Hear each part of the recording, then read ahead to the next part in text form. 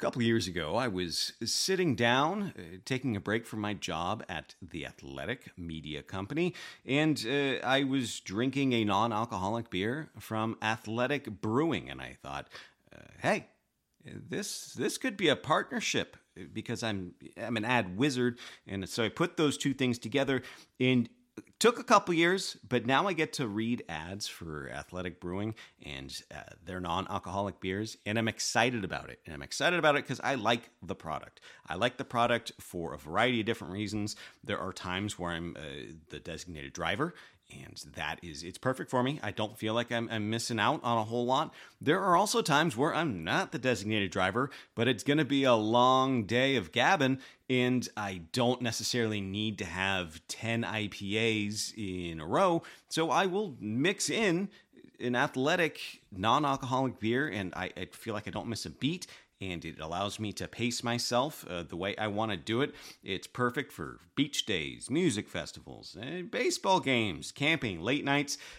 They have a ton of different varieties. They have light, they have Upside Dawn Golden, they have Run Wild IPA, they have a hazy IPA, they have summer seasonals, they've got a lemon radler, Ripe Pursuit. I don't even know what a radler is, but now I want to try it. I feel bad that I haven't tried it. So this summer, ask for the only non-alcoholic beer you need to know, Athletic. Head to askforathletic.com to find it near you and use the code TA2024 to get 15% off your first online order. That's code TA2024 at checkout for 15% off. It's near beer, non-alcoholic beer, and it tastes... Listen, I grew up with some funky ones. Those didn't taste like beer. This tastes like this. This is good non-alcoholic beer. Exclusions and conditions apply. Athletic Brewing Company, fit for all times.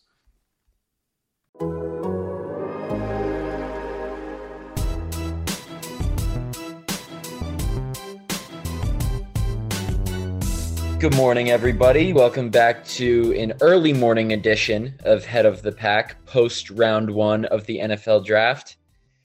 And Bill, there wasn't much interest around the Packers draft pick today. Earlier Thursday, a bombshell report first reported by ESPN and Adam Schefter reported that Aaron Rodgers doesn't want to play for the Green Bay Packers anymore. I don't think I was surprised. You know, we've known that there's some stuff bubbling behind the scenes. Obviously, it doesn't take a rocket scientist to figure out that this all stems from the Jordan Love draft pick last year when Aaron Rodgers had 4 years left on his contract. Before we get into everything, I just want to get your initial reaction to the news. Mine was... I didn't have much time to process it. I was like, I got to start getting to work. But, I was surprised this story dropped this soon. I thought it might take a little while longer into the offseason. What was your initial reaction? Yeah, I'm with you, Matt. Not surprised. I mean, we all kind of knew this was coming.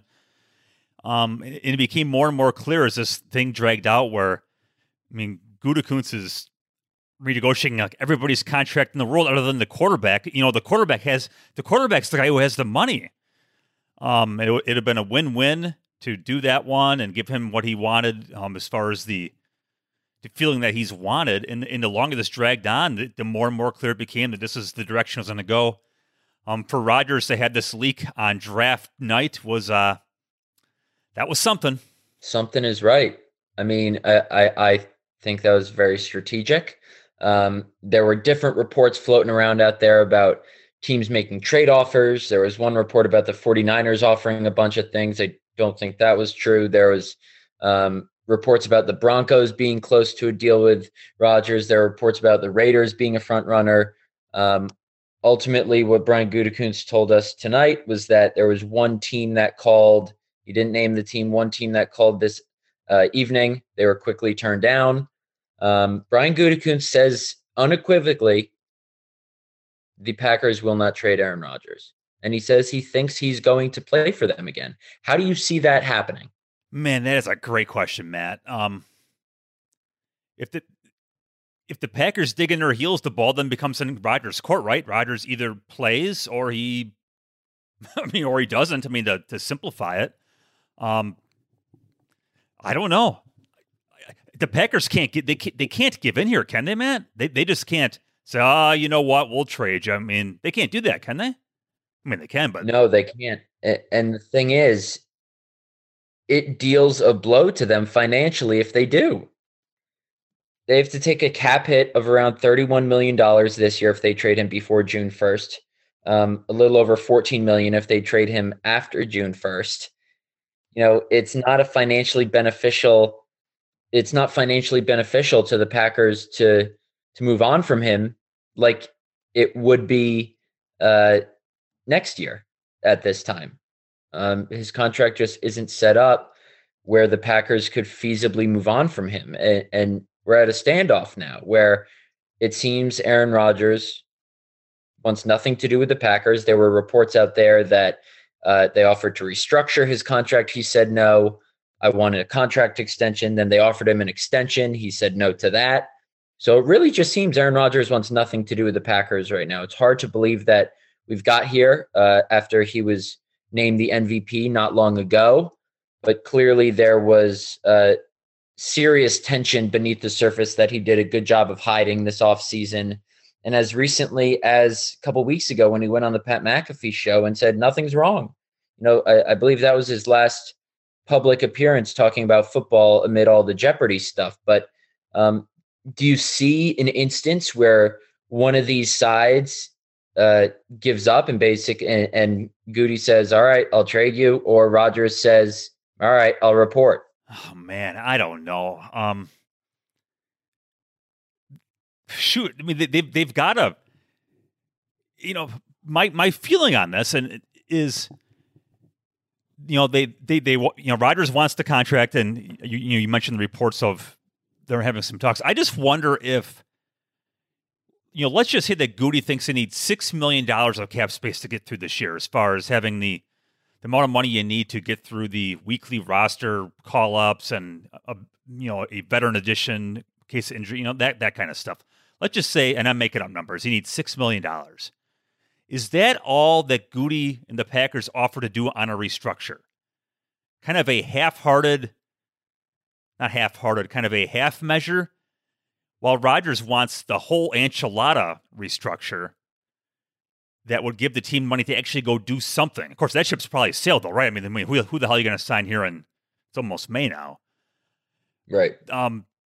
Julio Jones. Yeah, I mean, that's what I think. I think Goody, and the Packers have gigantic cap issues coming up too. From Green Bay's perspective, that they can't kick everybody's contract down the road.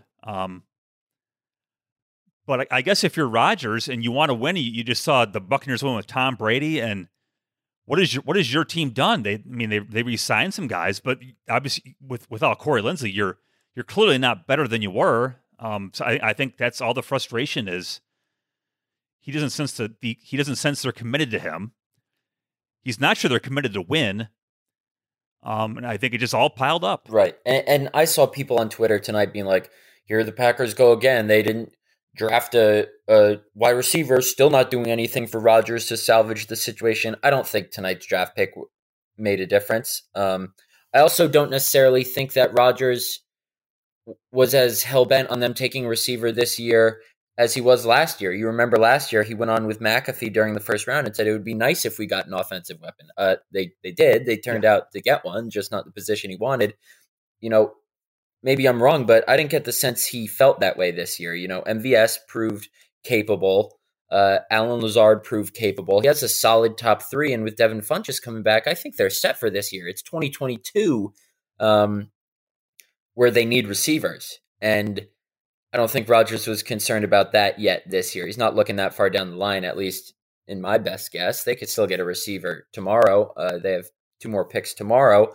So I don't think tonight's pick had anything to do with this Rodgers organization relationship.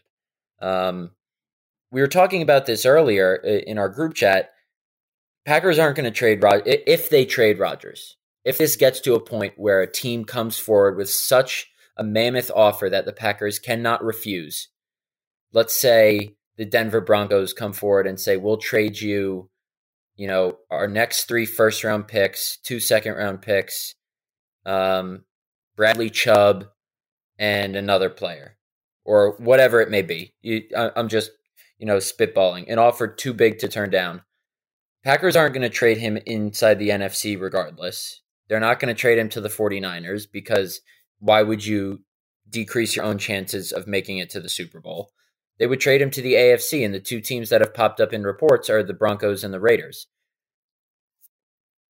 Do either of those teams automatically become playoff teams with Aaron Rodgers as their quarterback? I mean, if you want to talk about having the best chance to win, Green Bay is that spot. But does he care about that if he hates the people who run the team enough? I mean, it's a great question. I think Denver certainly is. I mean, that defense is legit. You put a quarterback there, Denver probably wins 11 games right off the bat. Man, I don't know, Matt. Hasn't the show? If you're going to trade him, the stupid thing on the timing of this was, if you're going to trade him, you would have wanted to do it for this draft, because if you're the Packers, what are you going to trade him for? Future draft picks. I mean, you would have wanted, that 49ers rumor.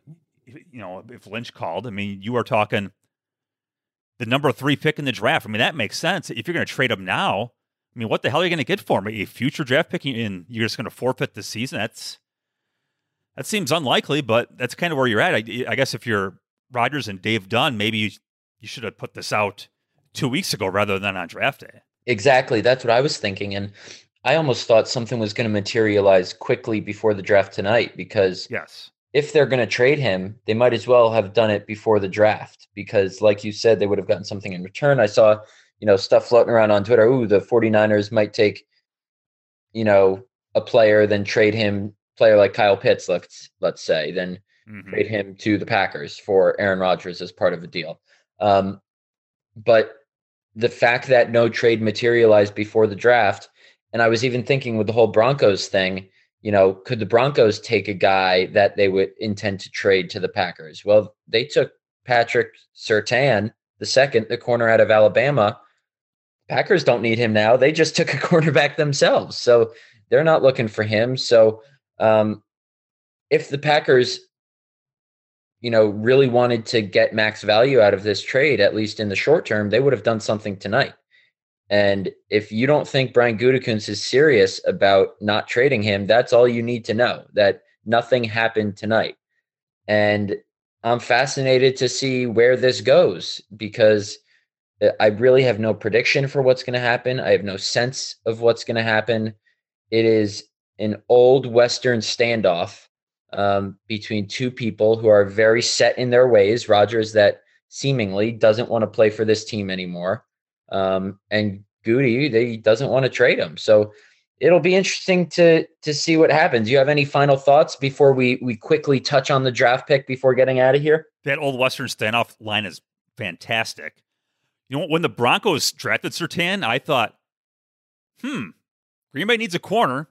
You could Surtain, Locke, a couple future firsts. That'd be a pretty decent draft. But yeah, that clearly, after the Packers drafted a corner, that's not going to happen either. Yeah, so it's going to be, I don't want to say a fun summer, but I guess the next milepost here is there's the mandatory mini camp mid-June, late June. I'm not sure in that schedule now. I would assume he won't show up for it, but who the heck knows? That is what the Packers do have on their side. They do have time on their side. I mean, training camp is 3 months away. They've got some time to figure it out. But you're right; those guys are so stubborn. I don't know how you work out of it unless Gutekunst says, "Oh, you know what? Here you go, Aaron," and that's probably not good precedent either. Not probably; it's not good precedent. Yeah, it'll be fascinating. Looking for an assist with your credit card, but can't get a hold of anyone? Luckily, with 24/7 U.S.-based live customer service from Discover, everyone has the option to talk to a real person anytime, day or night. Yep, you heard that right. You can talk to a real human in customer service at any time. Sounds like a real game changer if you ask us. Make the right call and get the service you deserve with Discover. Limitations apply. See terms at discover.com/creditcard. Quickly, they did add a new player tonight. Georgia cornerback Eric Stokes with the 29th pick for the first time in his 4 drafts as general manager. Gutekunst did not trade he did stay at the number 12 pick in 2019 to draft Rashawn Gary, but he did trade up to get Darnell Savage. So it's the first draft in his 4 in charge where he didn't deal one of his first-round picks. I guess he only had one this year. You know what I'm saying. Stokes, a little over 6 feet tall, ran a blistering 4.29 40. One of the best press man corners in the country. When targeted, only allowed a 38.5 completion percentage. Goody really liked what he saw when Stokes went up against the big boys in the SEC, the Alabamas, the LSUs, the Floridas, all those dynamic receivers, some of which you saw drafted tonight. I don't think he's a day one starter. We've talked about this plenty of times on this podcast. I even put him to the Packers in one of our athletic mock drafts. This is a guy who clearly can play in this league if his traits carry over. You know, I think he sits behind Kevin King and Jair for a little bit, but I think he'll be right there to step in if King gets hurt.